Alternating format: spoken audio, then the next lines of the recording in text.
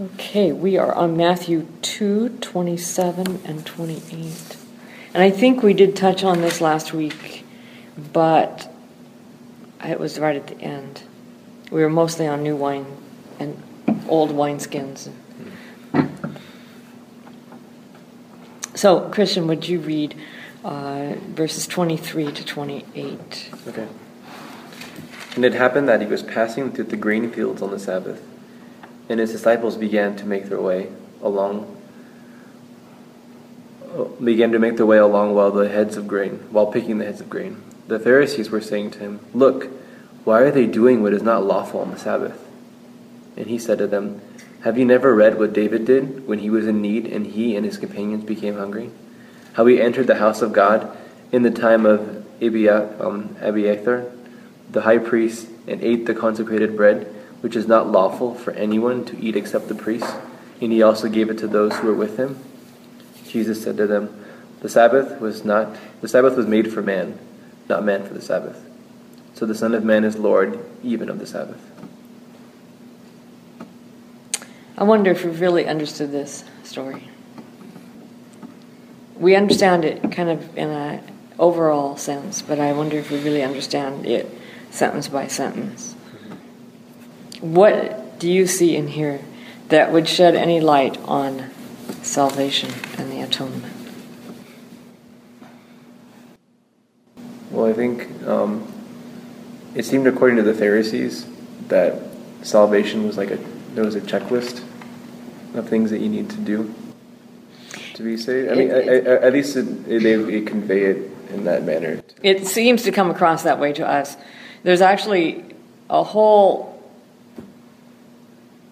perception of themselves as God's chosen people, and that salvation was rooted in being able to trace their ancestry back to Abraham, or at least back to the Second Temple period, so that the time of the Zadok priests, so that they were legitimate sons of Abraham and not having been diluted by foreign marriages and things like that.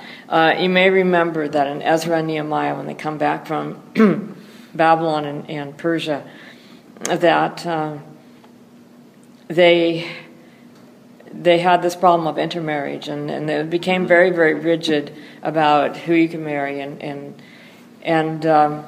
so they believed that there were those who were really the chosen, who had salvation, and then there were those who were not so chosen, and then there were those who were, it was very doubtful they were chosen at all, and those were the people of the land, who they viewed as not being able to trace their lineage back. And out of all of that, with the Pharisees, it came down to those with this salvation could keep the law and could understand it, and so they enjoined all these rules. There were over 400 rules just for keeping the Sabbath alone. And if you read the Talmud, it's boring and it's fascinating at the same time. There's just everything from how you to whether you can take anything out of the oven, whether you can put anything on the stove, whether you can tie up your hair, whether you can even walk out on the street. There's just a host of rules, and they're nitpicky to us, to our way of thinking. It's just like, if I had to spend all day Sabbath thinking about those rules and what I could and couldn't do, I would probably feel like I hadn't kept Sabbath at all, that I'd just been in some kind of work cycle, trying hard to keep these rules. And you understand that I grew up in a modality very much like this. I mean, we didn't have a long list of rules, except that, we weren't supposed to do anything to break the Sabbath, and that included anything we thought. And I remember worrying as a child all day, all Sabbath day, that I was breaking the Sabbath. I mean, that was the mode I was in. And when I got to know God, and the Sabbath automatically transformed. I mean, once his character was transformed to me, so that I saw him as he is, then the Sabbath became transformed. And the way I kept it became transformed because my relationship with him was absorbing me. It was my focus. And so I remember one day I was sitting in Sabbath School Room 1 listening to my teacher. This was when I was in college here. And he was talking about the Sabbath keeping. And something came up about climbing trees being forbidden in some Adventist circles. This was, you understand, this is how far things had gone. And you could maybe wade in a stream, but you couldn't swim. Things like that. And I remember sitting there, and I had just the Sabbath before, I'd gone with a group of fellow students, and we had hiked up to past what was then the farm. Mm-hmm. And we had gone all the way out to the edge of Helmer's property. And if you take the road to the left, it goes on into the woods back there. And we had gone along that road just far enough to find wonderful shade trees. And so we decided to eat our picnic lunch under those shade trees. After we ate our picnic lunch, several of us climbed trees. I didn't because I'm not a tree climber. But I swung from a branch and had fun with everybody else. And we got through doing that, and we sat down and sang hymns. I mean, it seemed the most appropriate thing to do. We were glorying in God's creation, thoroughly enjoying it, and to praise Him seemed to be very automatic. And I remember as the teacher mentioned this, and he wasn't mentioning it favorably, like, you shouldn't climb trees. He was just talking about our preoccupation with checklist religion. And I remember thinking, I did all that last Sabbath, and I didn't even think I was breaking the Sabbath. I didn't even, and I thought about the now and the before, when I would have been worrying my head off over, I broke the Sabbath. I honestly think that kind of Sabbath keeping is breaking the Sabbath, it's profaning the Sabbath. Because the Sabbath, the Sabbath is meant to be a delight. Mm-hmm. Which suggests then that salvation is not about performance. It is about relationship. Mm-hmm. And so we have that here in the Sabbath. Anything else that you get out of this that might help us?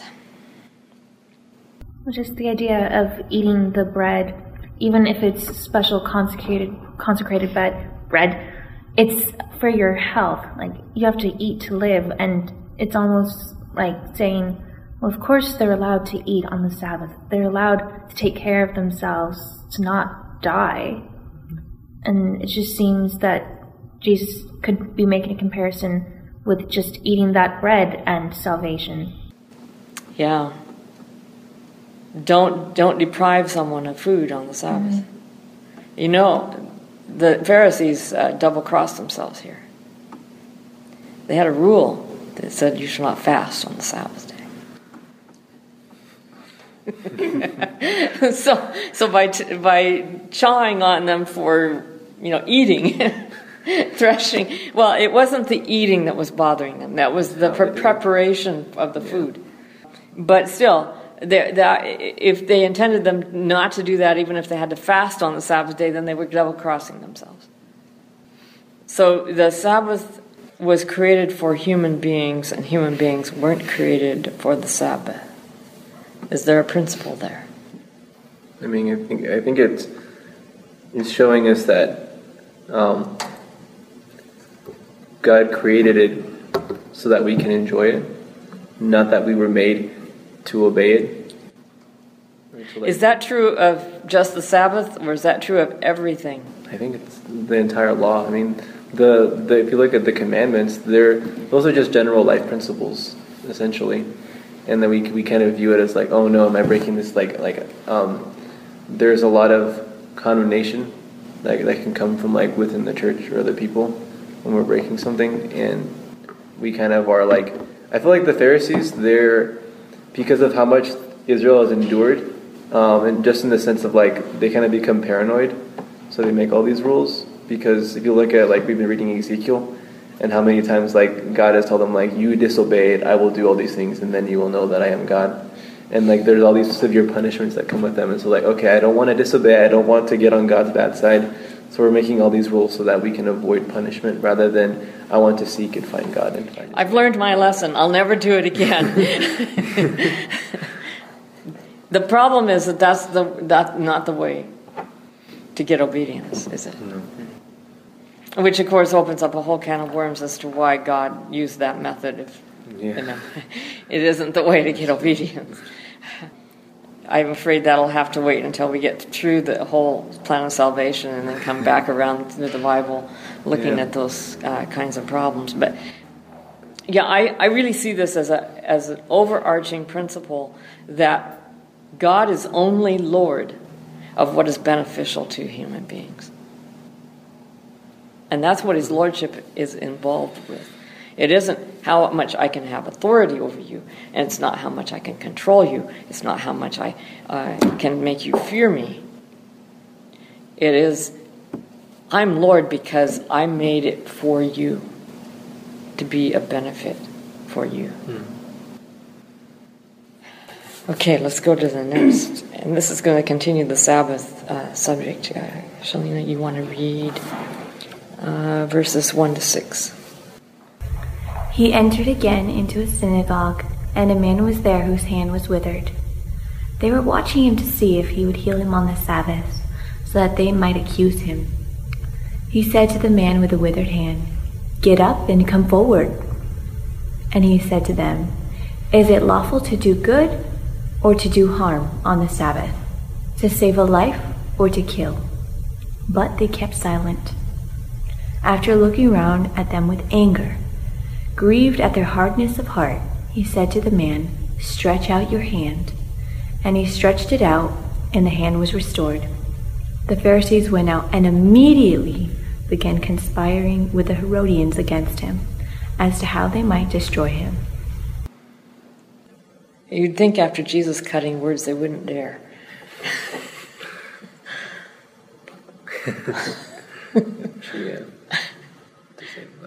It was obvious that their Sabbath keeping was about destruction. What better way can you demonstrate it? My version has, for verse 4, he said to them, "Is it legal on the Sabbath to do good or to do evil?" And I love that statement. Is it legal? When you think about it, is there any good thing a person can do that's illegal? Actually, it's been tested and tried. Who was it? I saw this on Facebook. Some woman was trying to feed the homeless in a major city, was it Orlando? It was somewhere, I think, in Florida. And she got in trouble with the law. I don't remember. Yeah, it's like, I don't remember the whole case and the details of it. But there was some ordinance that they felt she was breaking. And I don't remember now the details. But normally in our society, we can do any good thing legally. So when Jesus asks this question, he's saying, is your law forbidding doing good? And if it is, there's something wrong with it, isn't there? And I'd like you to notice also, and this does apply to atonement, looking around them with anger, deeply grieved at their unyielding hearts or the hardness of heart. Anger there is a grief. This is one of the few places, if not the only place, where Jesus is said to be angry. Now, I know you're going to immediately think of cleansing the temple, but the stories about cleansing the temple never say that he got angry. So this is one of the few places where it says that he got angry and he's grieved.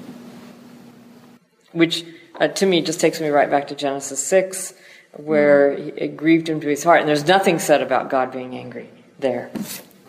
So here he is. And notice this man with the withered hand. I remember this discussion in preaching class at Andrews University. The teacher brought up the case. No, a student brought up the case. I guess we were talking about Sabbath keeping or what have you, and he brought up the case of a woman whose son had a high fever. And she was debating whether it would be breaking the Sabbath to go get antibiotics for him. Or to take him to a doctor. I guess it was take him to a doctor. And he told her that if she trusted God, God would not allow that fever to do any damage. And the teacher said, I would have gone out and bought the antibiotics for her. I firmly believe that God gave us medicine to use. Well, you know, it used to be, and this is the way I grew up in the church, it used to be, unless it was an emergency, you did not seek medical help on the Sabbath. Well, does this man need to go to ER for his withered hand that he's had for who knows how many years? And I have to ask the question, were any of Jesus' miracles on Sabbath Yes. emergencies? The ones I think of, they were all chronic illnesses. The man by the pool of Bethesda had been there for 38 years. Was the blind man healed on the Sabbath? Yes, the man born blind. He was born blind. He'd been blind all his life. The man with the withered hand. The woman bent over with scoliosis. That's what strikes me, is that Jesus deliberately picked people to heal who were not emergency cases. I had a chance to use that in a discussion about whether it was lawful for PUC students to go build homes on the Sabbath day in Lake County. And my pointing that out seemed to change the discussion because it had never occurred to anybody before that Jesus' example here is taking care of need wherever need is found and making life better. So here is Jesus who does this with very good reason. I mean, the reason he uses, is it legal on the Sabbath to do good or to do evil, to save life or to kill? I mean, that should be a no-brainer. And what do? They go out and try to destroy. As if to prove their point that they want to kill on the Sabbath day. And what they've done is take Sabbath and completely divorced it from its original setting. What is its original setting? Creation. Creation is about what? Life. Giving life, not destroying. And if they knew anything about the cradle of that story and its antithesis in the Babylonian creation, where destruction takes place before creation can occur, they know that the highlight of Genesis 1 to 2 is that God creates life without destroying anything. There's no violence. There's no destruction. So this is about life. And is it possible that we could look at this story and the Sabbath as actually now all about salvation? This is the paradigm of salvation. That Jesus is about giving life, not destroying. And the Sabbath should be, therefore, about giving life and not destroying. See, we're going somewhere with this whole plan of salvation. Well, the Sabbath itself is a sign of redemption. Pardon? The Sabbath itself is a sign of redemption and creation. Yes, it is. That you may know that I am the Lord who sanctifies you. And that sanctify, setting apart, be holy, is intimately tied with giving life. I've heard it opposite in evangelical circles. The holiness of God is anger against sin and his righteousness that won't brook sin, and therefore he will destroy you if you do not repent and allow him to save you. I find that paradigm very problematic because there's 2 places in Isaiah that say they shall not hurt or destroy in all my holy mountain. And in Hosea 11, God says, I am God and not man, and I will not come. And the Hebrew is muddy there, but it's something about I will not come for judgment, I will not come for destruction. I am the Holy One, and I don't destroy. So this is extremely pivotal and important, and we need to keep it in mind as we move forward. I'm going to skip Mark 3:19-30 because I believe we dealt with that in Matthew's Gospel. So we are now on page 12, and we are in Mark 4, and we're in verses 30-32, and we're going counterclockwise. So Tara, would you read, please? Again he said, "What shall we say the kingdom of God is like? Or what parable shall we use to describe it? It is like a mustard seed, which is the smallest of all the seeds on the earth. Yet when planted, it grows and becomes the largest of all garden plants, with such big branches that the birds can perch in its shade." So this is about the kingdom of God. Jesus has another way of saying this. Do you remember what it is? Kingdom of heaven? No. For the mustard seed. If you have Faith of a mustard seed. If you have faith the size of a mustard seed. So he's saying, what's a good image for God's kingdom? What parable can I use to explain it? He's always trying to get them to grasp this with their imagination and then milk it for all it's worth. I don't know if you're like me, but when I'm going through a difficult time, I find the most comforting thing is to create a parable around what I'm going through. I don't know if it's just me or not, but if I can visualize some kind of metaphor or parable to describe my feelings or to describe what I need or whatever, it transforms that whole thing. It makes it easier to bear somehow. And Jesus is talking to people. Most of the people he's talking to are people who are day laborers who barely eke out an existence. And they feel robbed, they feel downtrodden, they feel beaten by society. They're not homeless, but they're the next thing to it. And they really feel disenfranchised and marginalized. So these are people who are struggling. And then on top of that, they're told, because of the people of the land, that they don't really have they're not in, they're out in terms of the plan of salvation. So what can we learn from the mustard seed? Now, our mustard seed is not the smallest seed. The one that Jesus is talking about is.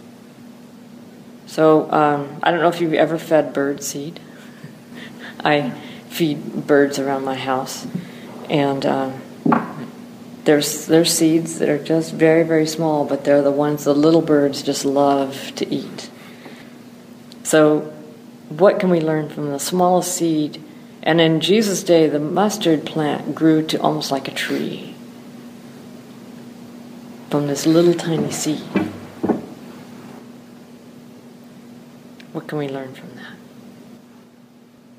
It becomes the largest of all vegetable plants. It produces such large branches that the birds in the sky are able to nest in its shade. I mean, there's, in the Old Testament, or in the New as well, God likes to choose people in positions where, there's a lot of stories where he chooses people that are not in great positions of power. And that, you look at David, who's a shepherd. Mm-hmm. Yeah, he's not just a shepherd, but it appears that he's an illegitimate son of Jesse. If you take what he says in Psalm 32, in sin did my mother conceive me. There's a possibility anyway that he was an illegitimate child, and that's why they didn't even call him to the feast, the family feast. They would normally left another hired hand to watch over the sheep while David was at the feast. But they didn't even bother to call him to the feast because he's an illegitimate child. His brothers didn't want him as part of the inheritance, and so on. He's really down at the bottom, isn't he? Yeah. He likes to use those people and then be able to do things that you would never suspect through those people. And I think for the kingdom of God, it's another parable or not parable, but Jesus likes to use is that to make yourself seem smaller, to be a servant as well. So there's both the dynamics I think that play into the mustard seed. That he does great things through people of low position, and then also that through people who consider themselves to be of low position. Yeah, this thing of privilege, where we really think ourselves deserving of certain things, is a scary thing, because it insulates us from need. It insulates us from even considering that we have a responsibility and obligation to help people who don't have our privilege, and consequently, Jesus and the kingdom of heaven passes by people who have that kind of attitude. Why? Because they don't have a need, and how can God use them if without a need, a place to fill them with His love? I'm more and more convinced that we were created to receive love and to share it. That was the main way we were created to be, and that we are not authentic any other way. And that once we adopt the Luciferian attitude of pride, we close off that need. We become the most important thing on earth. We become self-sufficient, capable of doing it ourselves, and then we close ourselves off from love. There's no way in, and we become fake counterparts of what we were supposed to be by creation. Isn't Jesus quoting Daniel 4? With the parable of the mustard seed? Yeah, because he's actually quoting part of Daniel 4, which is, and you were just talking about pride, and you're not only that, but it also he actually the part where it says it become basically under the shade thereof the birds of heaven can find shelter. That's like a direct reference to Daniel 4, is it? I think you're right. And then just how you were saying too with pride, like maybe there's some connection there with like Nebuchadnezzar's pride and like his kingdom being cut down, because it says that it compared his kingdom to a tree that kind of grew up and all the birds of heaven found shelter. Yeah, right. The images. Verse 10, that's. It is a kingdom of God too. Yeah. Yeah, well, it's the kingdom. Kingdom. What Jesus is taking is the kingdom of Babylon, which is the prototype of the Luciferian model. The king of Babylon, to do a convoluted way of getting there, the king of Babylon in Isaiah 14 is not named. And the king of Babylon is an epithet for Marduk, the patron god of Babylon. And Marduk is this kingly, powerful deity, representing kind of the synthesis of everything that we have invented in terms of power on earth. And because the Bible says that the Israelites, the Bible says that false gods that the Israelites worshipped were demons. You can make a direct correlation between Marduk and Satan, I think, a roundabout way. So this is the counter kingdom, Daniel 4, the counter kingdom. So Jesus takes the counter kingdom and says, well, I'm going to be as close to that as possible, but there's a chief difference. It's the smallest, the mustard seed. That tree, isn't the tree in Daniel 4 a cedar? That sounds right. Yeah, I don't know. I believe it's a cedar. Yeah, he's right. He's there. Oh, okay. I lost it for a second. Okay. It probably is, yeah. You're referring to who is the cedar? The tree. The tree. Does it say what kind of tree it is? No, it doesn't. No, it just says that there was a tree that grew large and became strong. Maybe there's like And then it says that, and the birds of the sky dwelt in its branches, and all living creatures fed themselves from it. But it doesn't say what kind of tree. It just says there was a tree in the midst of the earth, and its height was. But it was a tree. It wasn't a vegetable plant. This is a vegetable plant. Mustard. Mm-hmm. Okay. But it grows something like a tree from this tiny little seed. Mm-hmm. So it's a counter. It's like Jesus is taking that parable and turning it upside down. No, you don't have to be a Nebuchadnezzar to be in the kingdom. The real kingdom is made up of vegetables, kind of like Veggie Tales. It's a very humble, and that, by the way, if you compare that with Daniel 2, the rock cut out without hands is just a rock. I mean, here you have this image of gold and silver and iron, or brass and iron, and then you have clay. It's like the more superior we think we are, I mean, we are the clay, right? The more superior we think we are, the less we are of stability and real strength. But the rock, just this ordinary rock, has tremendous power to strike the feet of the image, grind it to powder. Iron? A rock grinding iron to powder? I mean, that's just ludicrous. And the way it does it, though, is to grow and grow and grow until it becomes a mountain. So it's very counterintuitive from everything we've been taught in society. And you're right, one of the great themes of the Old Testament is that God takes the insignificant, the marginalized, the not first in the kingdom to accomplish great things. And they, like in the stories in Genesis, it isn't Reuben who becomes the stellar son of Jacob. It is Joseph. And it isn't Judah even who is a real stellar son. It's Joseph. So this constant aborting the plans that human beings have is all part of the kingdom.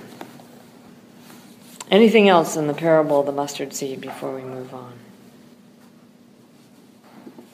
Okay, let's go to chapter 8. And we're going to go to 34, 38. And I'm sorry, I've forgotten your name. Jordan. Jordan. Yes. Jordan, you have your Bible out? Oh, my electronic Bible. Your electronic Bible, that's fine. Okay. Mark 8:34 to 38. Could you read that for us, please? And having called near the multitude with his disciples, he said to them, Whoever doth will to come after me, let him disown himself, and take up his cross, and follow me. For whoever may will to save his life shall lose it, and whoever may lose his life for my sake and for the good news' sake, he shall save it. For what shall it profit a man if he may gain the whole world and forfeit his life? Or what shall a man give as an exchange for his life? For whoever may be ashamed of me and of my words in this adulterous and sinful generation, the Son of Man may also shall be ashamed of him, when he may come in the glory of his Father with the holy messengers. How does losing our lives save us? Like Jesus. Early Christians in the 2nd century took this very seriously, literally, I should say. And they begged to be martyred so that they could have salvation. A better resurrection. Yeah. A better resurrection. They literally pled to be martyred. That's where people become masochistic. There's been branches where they kind of wish to harm themselves so that they can have purification. Yeah. It's a similar principle. It's this I got to do it myself kind of thing. And I don't think that's what Jesus is talking about at all. So what is he talking about? How does losing our lives save us? Well, it reminds me of that one kind of, I don't know if we want to call it a parable, but when he said that unless a seed dies in the ground, it doesn't give life unless it first is buried and dies. So maybe that's kind of like a principle where there's this thing of a losing of self, and that's when life comes. When, like, Jesus' life, I think, is the example of that, where he never really thought or was concerned with himself. Like when he was dying on the cross, Satan was tempting him, through the leaders of Jerusalem, the people who were there, like, save yourself, and all throughout his life, Satan was doing that. But Jesus was more concerned about the salvation of others, so he kind of lost himself in that. Mm-hmm. And maybe that's one way you could think of it. Let's use an analogy from infancy and childhood. When a baby is born, if you were to give them birth in a bathwater or in a kind of pool, they would be able to immediately swim. And I saw this actually illustrated in a family that lives near me. They had a little boy, and before he was 2, he was out riding a bike. Now, this was a bike without wheels. He had to use his feet to get around. But he was out riding his little bike totally effortlessly. He would coast downhill. Before he was 2, he would coast downhill. Not a steep hill, but he would coast, and his legs going, not his legs going, but, well, he would, because he'd be pushing the bike. And he would hit the speed bump and go right over it and keep upright and keep going. And I would stand there in amazement watching him. How can this kid do this? A few times he took a tumble, and that wasn't so pleasant. But he still got back up and rode his bike. Well, now he's 3.5.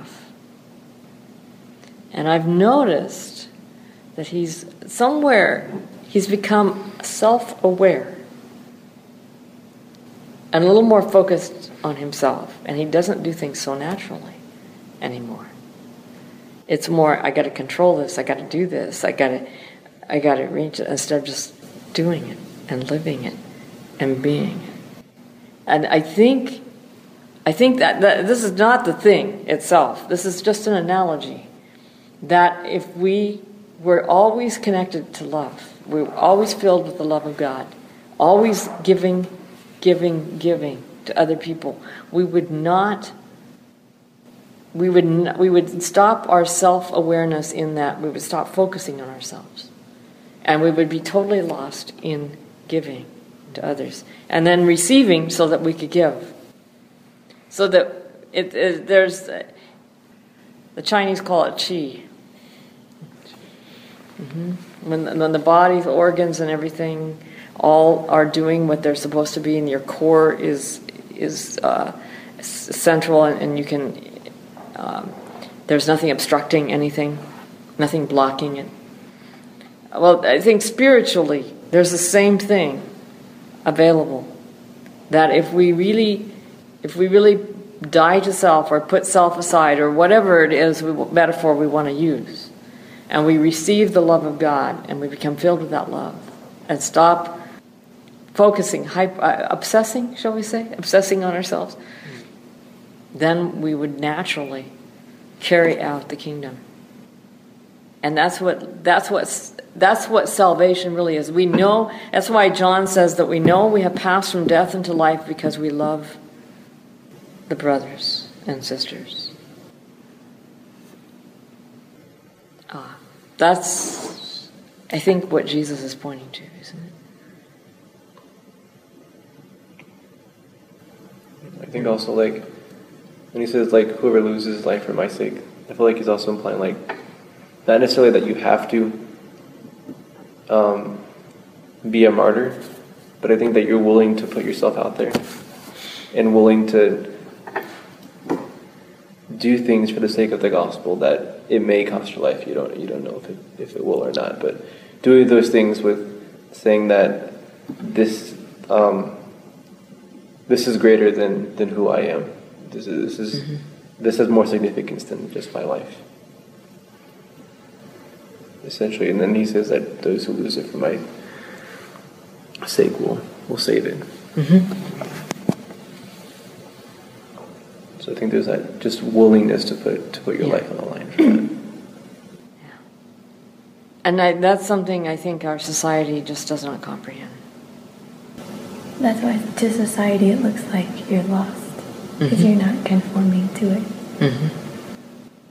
it. Our society is really all about self-protection. In fact, this same family with this little boy, the mother was telling me one day that, that she had read where psychologists are concerned that we have created such a safe generation that they're afraid to take risks. And that if you want your child to grow up to be a risk taker, an adventurer, someone who's willing to go out on a limb, you have to, when they're children, not protect them so much. And that was why they let this child go on his bike downhill. Unfortunately, he chose a very long hill and steep hill to try to go out on, and that was the limit. The mother went running after him and pulled him back. But nonetheless, there's this fine line. If we protect ourselves for ourselves, we're lost. If we protect ourselves for the sake of others, we're saved. You see what the difference is. One is this way and the other is this way. So one is focused in, the other is focused out. Well, this is a good note to end on. So, let's have prayer. Father in heaven, we thank you so much for all that you've done for us, all that you've given to us, that you have exemplified in your life on earth. The very principle of the kingdom of dying, of resurrecting, of growing, and providing shade for others. We pray that we may follow in your path, that we may live the life that you want us to live and to die the death that you need us to die and that we need to die. May it not be a death of wrenching pain, as though it were a grievous thing, but a joyful laying down our lives in a daily manner as we seek to serve you and to serve others. We pray for this in Jesus' name. Amen. Amen.